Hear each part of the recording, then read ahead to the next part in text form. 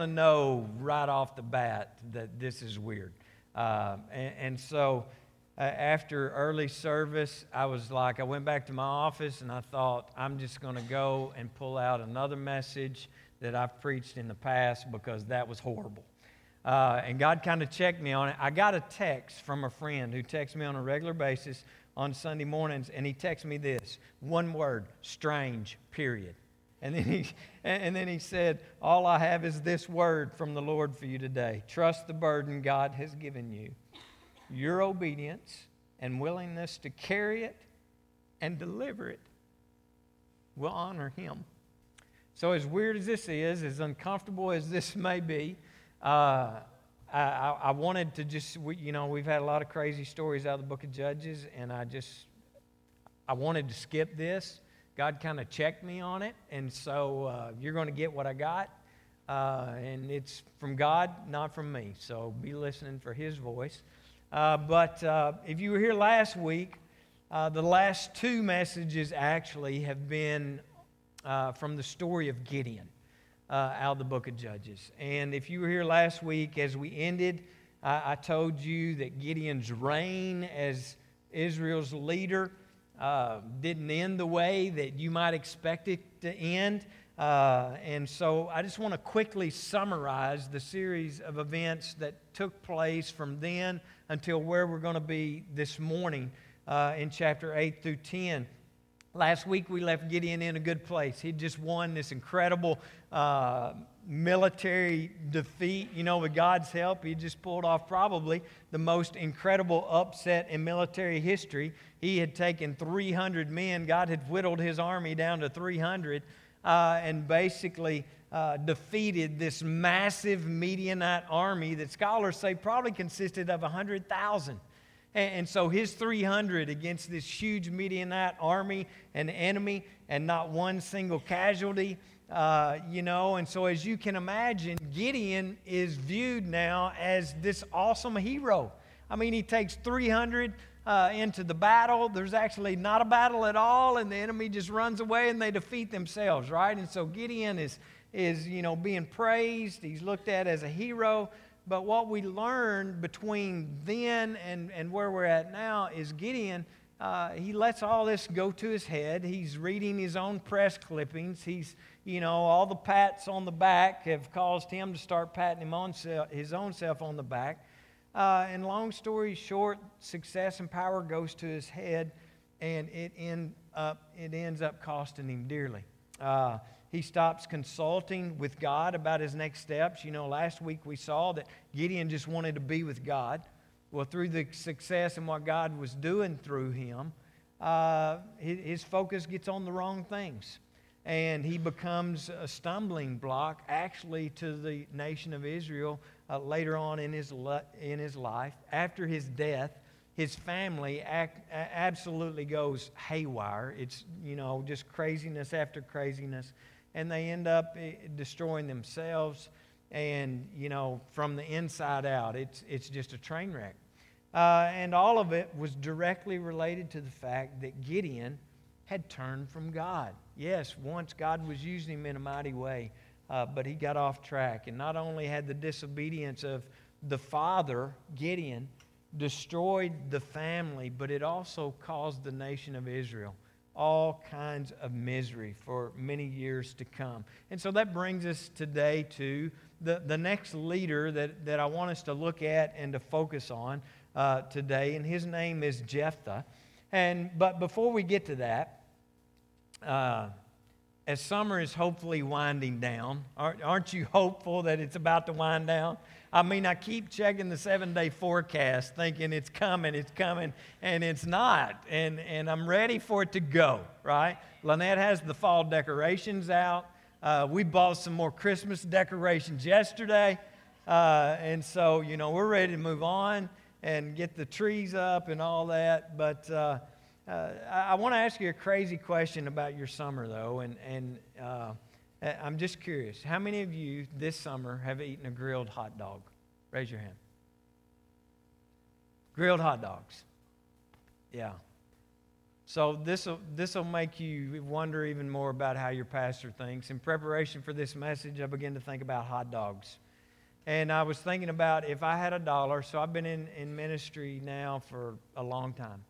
If I had $1 for every hot dog that I have grilled as a youth pastor and as a pastor, I would be a very wealthy man right now. All right? I don't know what it is about pastors, but somehow we feel like we need to stand over a grill and grill people this appetizing, wonderful treat of a hot dog, right? And so we do it a lot. But I began to think about what a hot dog is, and I'm going to say that the majority of us do not know what we're eating when we eat a hot dog. And for the most part, you don't want to know what is in that hot dog that you've been eating this summer. But just my curiosity, they say curiosity killed the cat, and we're grateful for that. But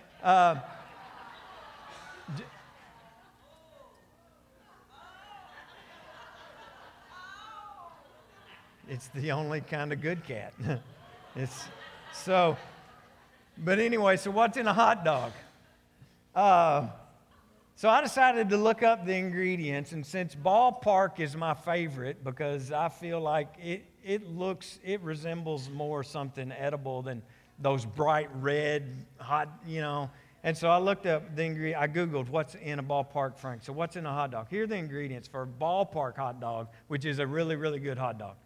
Mechanically separated chicken, which I had to do a little further digging to find out exactly what mechanically separated chicken was, is described by the USDA as a paste-like poultry product.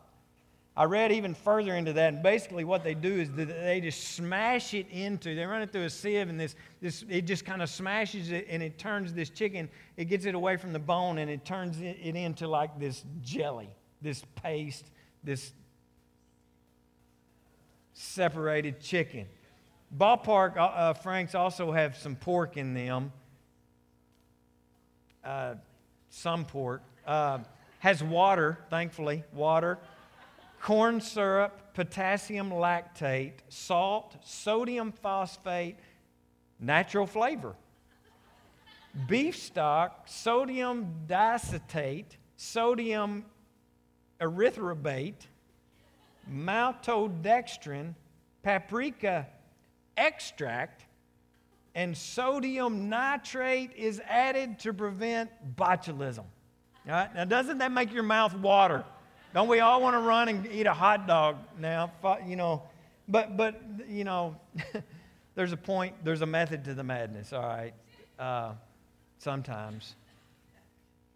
Many people today in our world today are building their Christianity, they're building their faith much like a hot dog.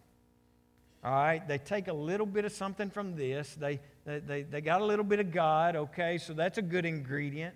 And they take a little bit of God, they mix it with a little bit of something else. They mix it, with a little bit of something from this and that.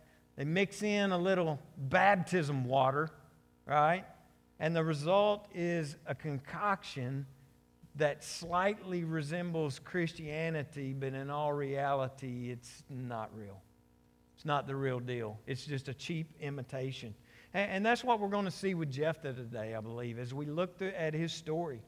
The challenge for us here is about how we let the things around us and the society around us and the culture around us contaminate the real meat of what being a Christian is this morning. And so, again, here in chapter 10, verse 6, we see that the people of Israel had once again turned from God. They had turned from capital G God to a bunch of little g gods in their culture. And so God once again allows them to be oppressed, to be taken into captivity, to be enslaved. And this has been a familiar pattern that we've seen in every single story that we've looked at as we've gone through Judges. The Israelites turn to false gods, they turn away from God, and that leads to them being enslaved and into slavery. But here's what's different this time. Their oppression and their misery in and through this situation, in the past, we see they have always cried out to God for help, right? They had always turned to Him and repented and turned to Him for His help. But this time, the Israelites, we see initially what they do is they cry out for deliverance to the very little g gods who got them in this mess to begin with. And I think that's a great lesson for all of us. The little gods, the things that we worship, if you will, in this world, often will get us in a huge mess, and we just continue to dig ourselves deeper because we keep running to those things instead of God for help and for peace and security in our lives. And so the Israelites, they cry out from deliverance from these other things, from these pagan gods, trying to get some sort of relief. And you may be here this morning and you may be going, Steve, I don't have any idols. I don't have any, little g gods in my house. We don't worship that. We don't do that. We're a Christian family. But don't miss this. And we talked about it a few weeks ago. I just mentioned it briefly, but it's going to be our focus today. An idol in the Bible is not just a statue that you bow down to, but an idol is anything that you turn to for power and happiness apart from God. And so, some people in our world today, they're actually, would call themselves a Christian, but in all reality, they're worshiping the idol of success in their life instead of worshiping the one true God. And I mean that by saying, people in our world today feel like if they can just be successful, if they can just have a great business, if they could just get that degree and have that hanging on their wall, whatever, if they can just find success, then they'll have security in life.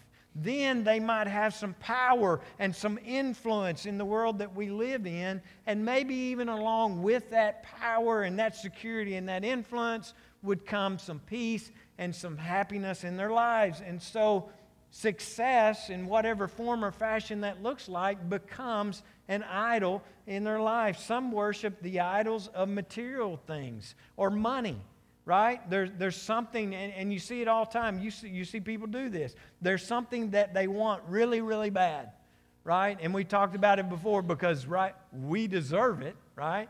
We've earned it. And so, but there's something that they want really, really bad, and they won't be happy until they have it. And so they'll do anything in order to be able to get it and to have it. Some worship, some forms of idolatry can even be in relationships that we have. We talk about relationships a lot, but sometimes relationships can actually be something that we put in front of God, or we use as an idol or a little g god in our life. You think that you won't be happy until you have the perfect Mr. Right or Mrs. Right in your life, and so you obsess with finding that or having that. And a lot of people today are choosing the absolute wrong ingredients, the wrong things to try to find security and happiness and peace in their lives. And let's call them what they are today. They're little g gods and they're idols. All right? And then we see something here that we haven't seen yet in the story of Judges. Let's pick it up at verse 10 here in chapter 10. God's word says this: Then the Israelites cried out to the Lord, "We've sinned against you, forsaking our God and serving the Baals." And God replied in verse 13, "But you have forsaken me and served other gods, so I will no longer save you." Verse 14, God says, "Go and cry out to the gods that you chose. Go and cry out to the gods that you have chosen. Let them save you when you are in trouble." And for the first time here in Judges, in these stories that we've been looking at, we see God say, "No, not going to help." So why? Why was that His response? Well, because God knows, He knows their heart. He knows your heart. And He knew their heart, and He knew that they were not crying out to Him because they desired to be in right relationship with Him. That wasn't why they were crying out to Him for help. They were just crying out to Him because they're miserable.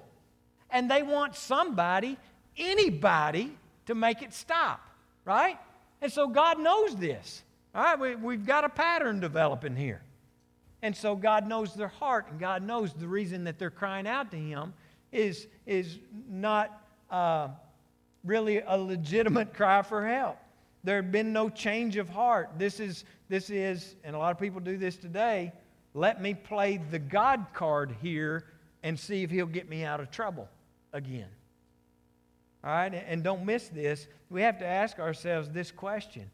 Are we, in our relationship with God, are we using God or are we worshiping God? Y'all see why I didn't really want to preach this today? Because y'all ain't going to like it. Are we using God for our benefit when we need Him, when it's handy to have Him? Or are we worshiping God? And then in verse 15, we see the light comes on.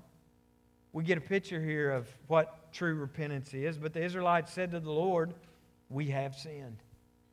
Do with us whatever you think best, but please rescue us now. Then they got rid of the foreign gods among them and served the Lord. And don't miss this statement. And He could bear Israel's misery no longer. He could bear their misery no longer. Well, believe it or not, they get it. At first, all they really want, think about it, and this is us a lot of times. All they really wanted at first was what? Peace from God, right? But now they understand that their real need is simply just to be with God, right? Not necessarily important what they're getting from God, but just the fact that they are with God. Even if it means that they continue to have troubles, right? Even if it means that they continue to be held captive and in slavery. They'd rather have troubles with God than to be without God. And friends, this is what repentance looks like. This is what true repentance in someone's life looks like and what a relationship with God looks like. It's living our lives understanding that, yes, we will have trouble. The Bible says, yes, you will have trouble. But it's understanding that and knowing that and go, you know what? Even if it gets hard, even if it gets easy, I just want Him. I just want to be with Him. I just want to walk with Him. And the truth is, just because you're a Christian doesn't mean today that your life is going to be trouble-free. I mean, just because you become a Christian doesn't mean all of a sudden, your wife is going to be smiling all the time.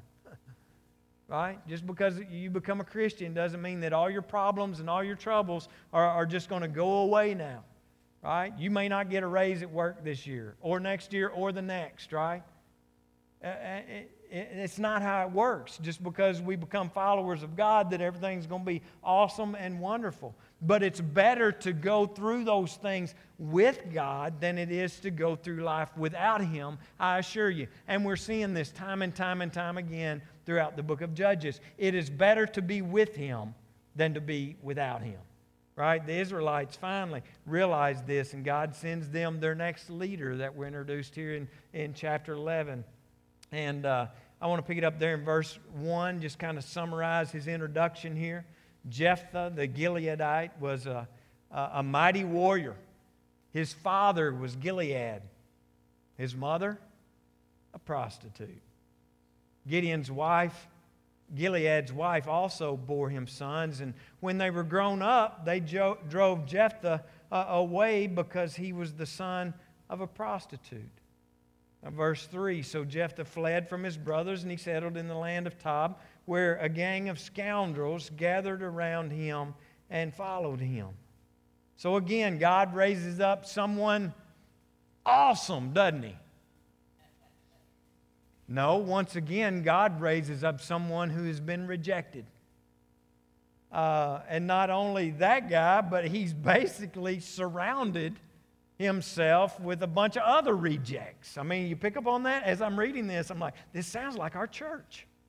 A reject pastoring a bunch of scoundrels. And so, but now the Israelites, here's what's funny about this, ironic in this whole situation. Now the Israelites turn to him. they turned to Jephthah for his help and for his leadership. And if you read there, and I'm not reading all this today for the sake of time, but after some discussion about how he had been, he's basically saying, but wait a minute, you ran me off before, right? Yeah, we know. We're sorry about that, but now we really need your help, and scoundrels too, we need you to come. And so they give him some assurance that if he'll return back with them, that he'll be their leader, and they'll allow him to lead. And so, they make way there in that, and he comes back. And so he goes to the king of the enemy that's basically holding them captive, and he tries some diplomacy. He tries some diplomatic things there, but it basically ends with no result, and it's obvious it's going to end in a showdown and a battle. And so I want to skip down now to verse 30. And Jephthah had made a vow to the Lord. If you give the Ammonites into my hands, whatever comes out of the door of my house to meet me when I return in triumph from the Ammonites will be the Lord's, and I will sacrifice it as a burnt offering. Then Jephthah went over to fight the Ammonites, and the Lord gave them into his hands. When Jephthah returned to his home in Mizpah, who should come out to meet him but his daughter, dancing to the sounds of timbrels? She was an only child. And in the next few verses, we see the tragedy of this vow that he had made. And, in the commentaries that I read about this and various things that scholars said about it, they try to soften this a little bit, but it is what it is. But it's important that we consider the question here. Why did he make this vow to begin with? Why would you even do such a thing? I mean, even if you thought when the front door opened, the first thing that would come out would be your dog, right? But back then they didn't keep dogs in their house, and they definitely didn't keep cats around. But y'all know I'm kidding. No, I'm not. But it's important here that we understand why he would make this kind of vow, because you read it and you go, that's crazy. Why would anyone make a vow like this? Well, here's the deal. This was how the people of that day and that culture, this was how they pleased pagan gods. All right? So this really wasn't as strange as it sounds to us. All right? Because this was more common in their culture than you would realize. You offered sacrifices to these pagan gods in order that they would gain, you would gain their favor, right? And the bigger and the greater the sacrifice, the more favor that you should receive from these gods. But God never required this. In fact, in Deuteronomy 18, God says, there shall not be found among you anyone who burns his son or his daughter as an offering. And so what's happened here? All right, don't miss this. Jephthah has mixed all kinds of sodium nitrates and potassium lactates into his faith.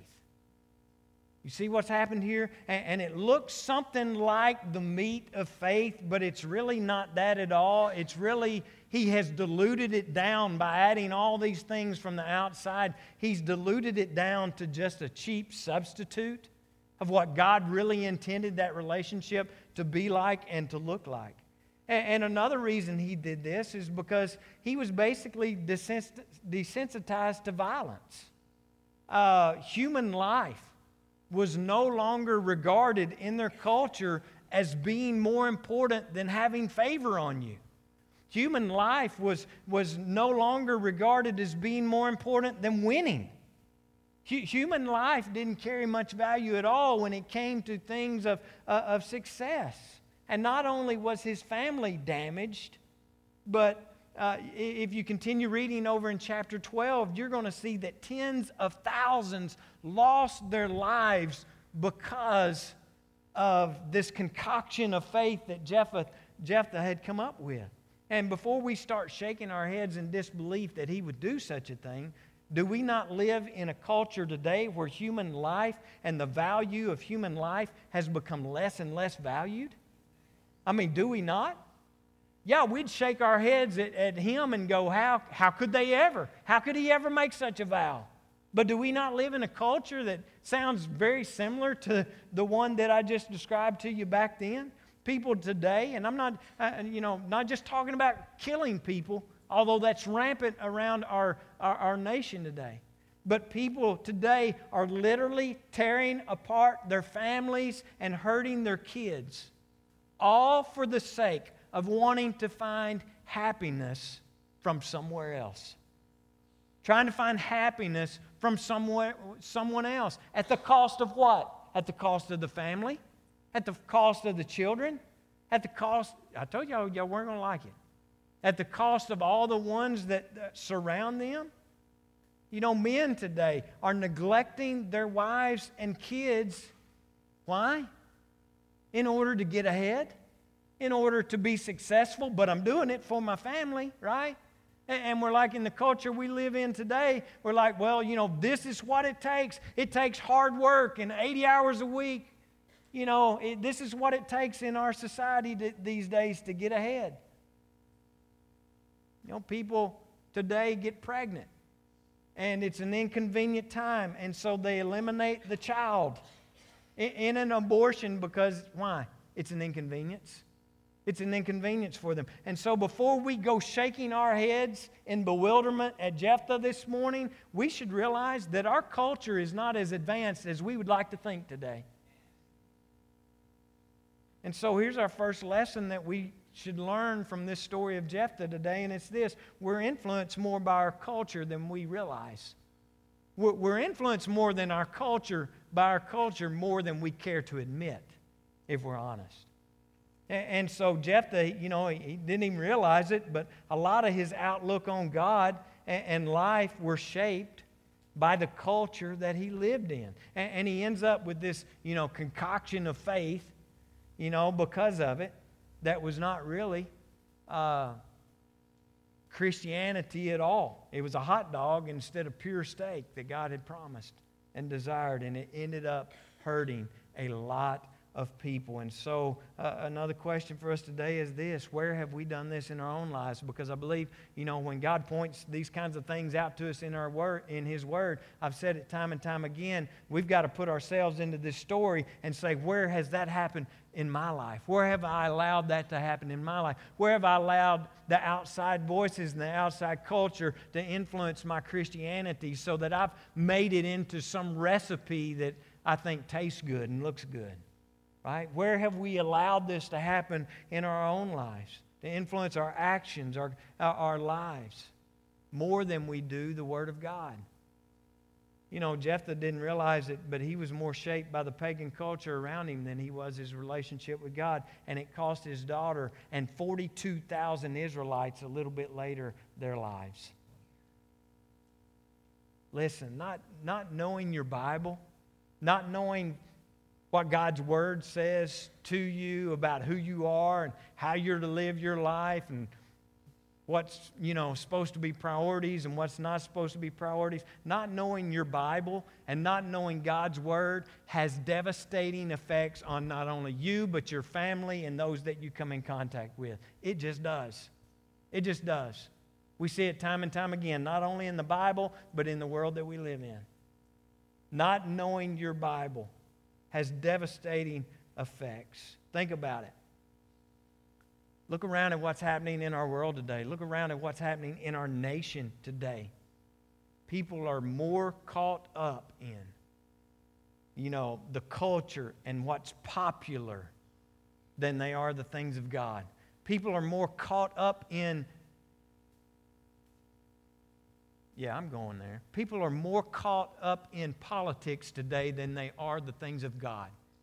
People are more caught up in today being an American than they are a Christian. God forgive us for that. That we would wave a flag in front of the cross.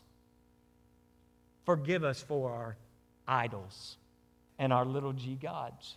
Yeah, we live in the greatest nation in America. We are blessed and highly favored. But we can't allow our citizenship on this earth to influence and dictate our citizenship in heaven, because, folks, that ain't nothing but a hot dog. People are more caught up in the things of the world today and the things that will make them popular and the things that will make them liked than they are in the things of God. But because they add a little God here and a little God there, when they have time to add a little God there, they think they've got a steak when all they really have is a poor substitute for Christianity and a relationship with God. This is why, we push Bible study. We're constantly announcing Bible studies here, Bible studies there. Sunday school, oh, by the way, starts at 9:30 every Sunday morning. Small groups. Man, it was so exciting. I heard about a new small group started last Sunday night. First night of the small group. 23 people in a small group. All right? It's important. These things are important because it brings you together in God's Word, studying His Word, understanding His Word, knowing what God's Word is trying to teach us. This is why church should be a priority in your life. All right? And I know I'm preaching to the choir. The ones that need to hear this are playing ball and doing other things today. I get it, right? But it's why church is important. It's why Bible study is important. Small groups important. Sunday school is important. Having your kids in children's church is important. Having your kids here on Wednesday night, it's important. But yet we look at all these other things in our world and our culture, and we tell our kids, but this is more important. You're cooking your kids hot dogs when God wants you to have steak in your family. Sorry. No, I'm really not. I'm not even following my notes, by the way, so just so you know. If you go and listen to the recording of earlier service, this sermon is different. Leads us to the second point this morning. It's this: idolatry has devastating, don't miss this, devastating effects on those around us. It just does. And we see it time and time again. It happens over and over and over again. And we're like Israel. We can't learn our stinking lesson. Jephthah's concoction of faith, it cost a lot of people. It didn't just affect him. You know what? He's probably sitting over here going, I can mold my faith into what I want to be in it and, what I want it to look like. And it's not going to affect anybody but me, really. It's really it's nobody else's business what my faith in God looks like and what I think Christianity ought to be and what it ought to look like. But it affected so many. We talk about it time and time again, especially when I'm talking to people about things that are going wrong in their life, and there is a ripple effect. It continues to ripple and ripple and ripple, and it affects even later generations, right? And so the idolatries that we cherish in this country have effects as devastating as on others as Jephthah's was on his daughter. And I just went through and looked at some statistics about where we are at as a nation today. And I found one of every three. My wife's been in education for, nearly 28 years now, and she says she feels like it's higher, but the statistic I found says that one of every three children grow up in a single-parent home today. And only a fraction of these are the result of a death in the family. Right? What it's the result of, much of it is because one of the parents or both decided that their desires and their happiness was more important than what was best for the family and what was best for the kids. It's the truth. It's the culture we live in today, and we've allowed it to begin to shape us and form us and make us into a hot dog, right?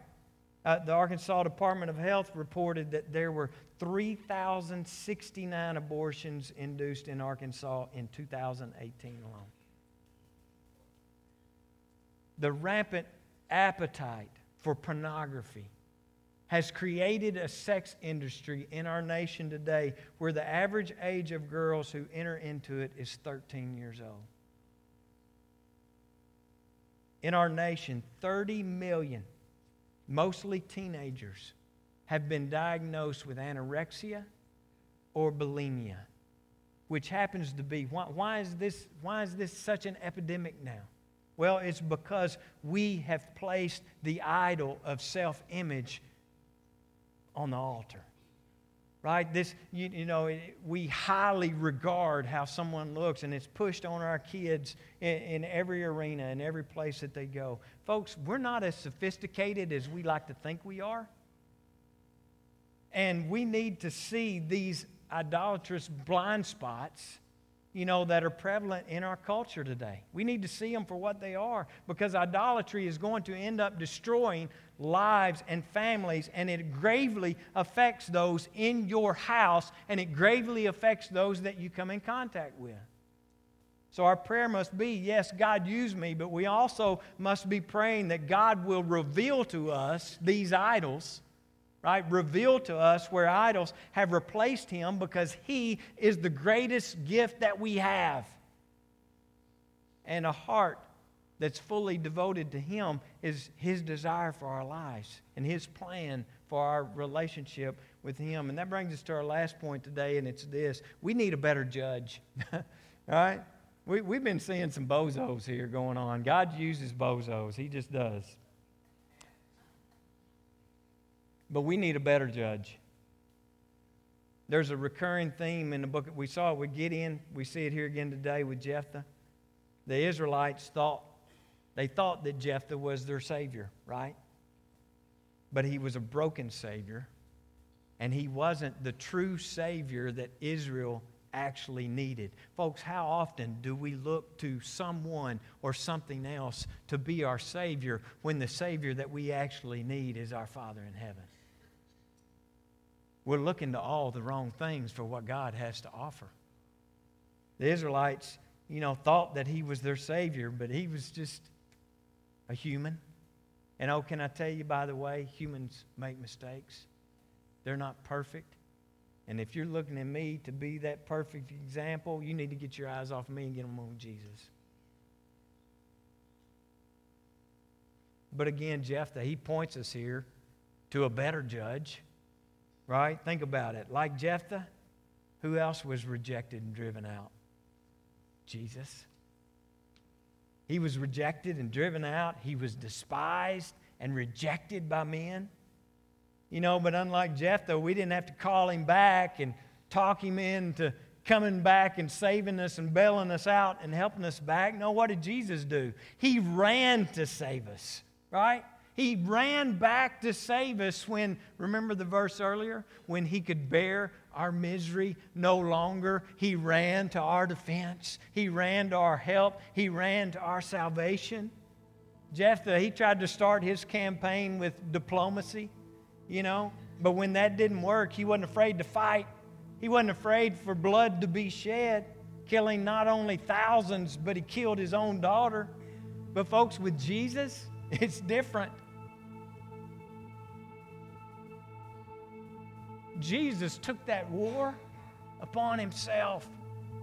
He took that battle and that bloodshed upon Himself. And when it came time for someone to die, it was His life and no one else's that had to be taken.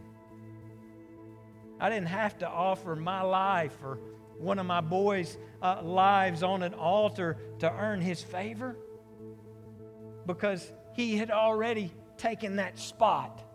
He had already been there and done that on my behalf.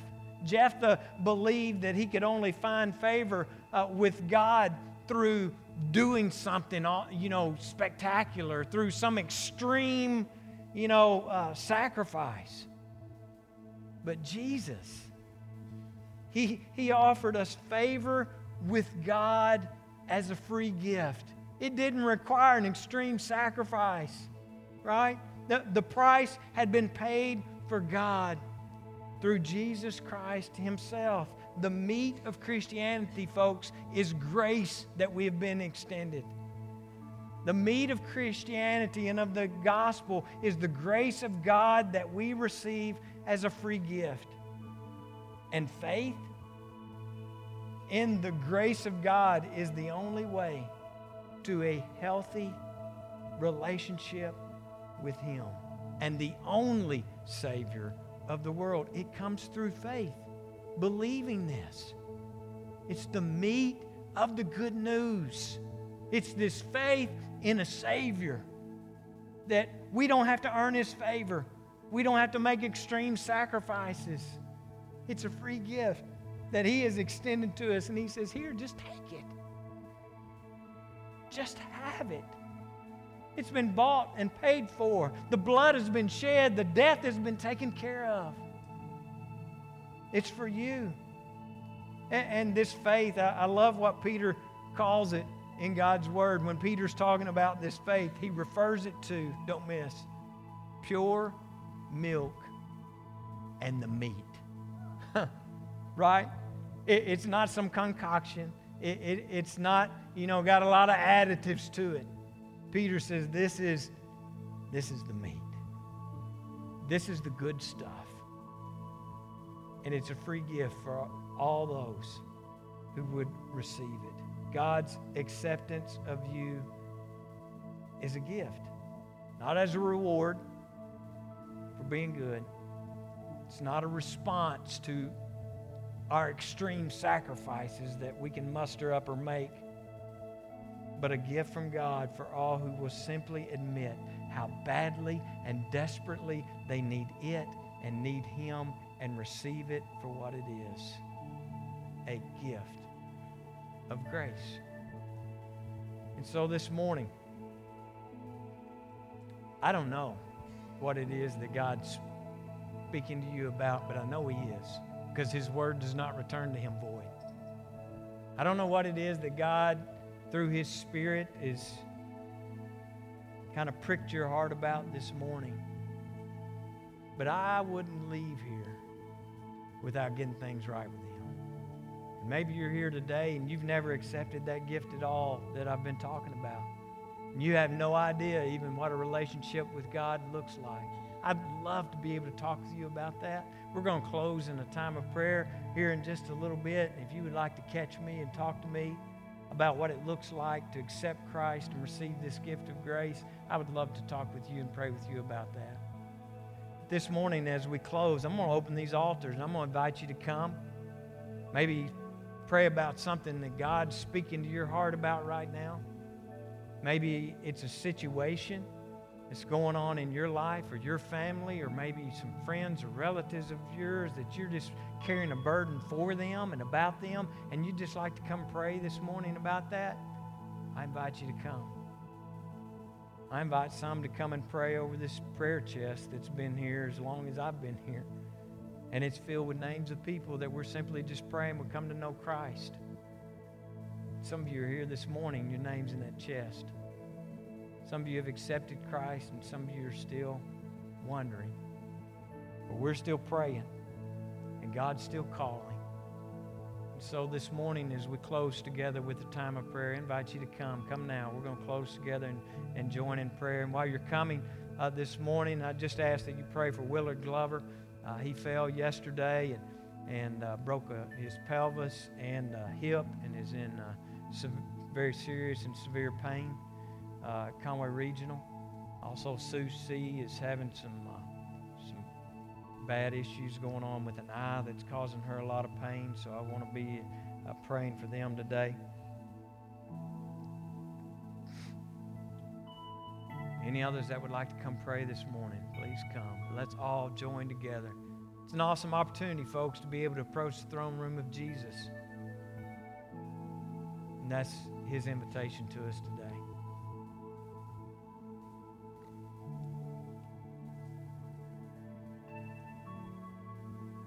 God, today we come to you humbly. We come before you being reminded of how much you love us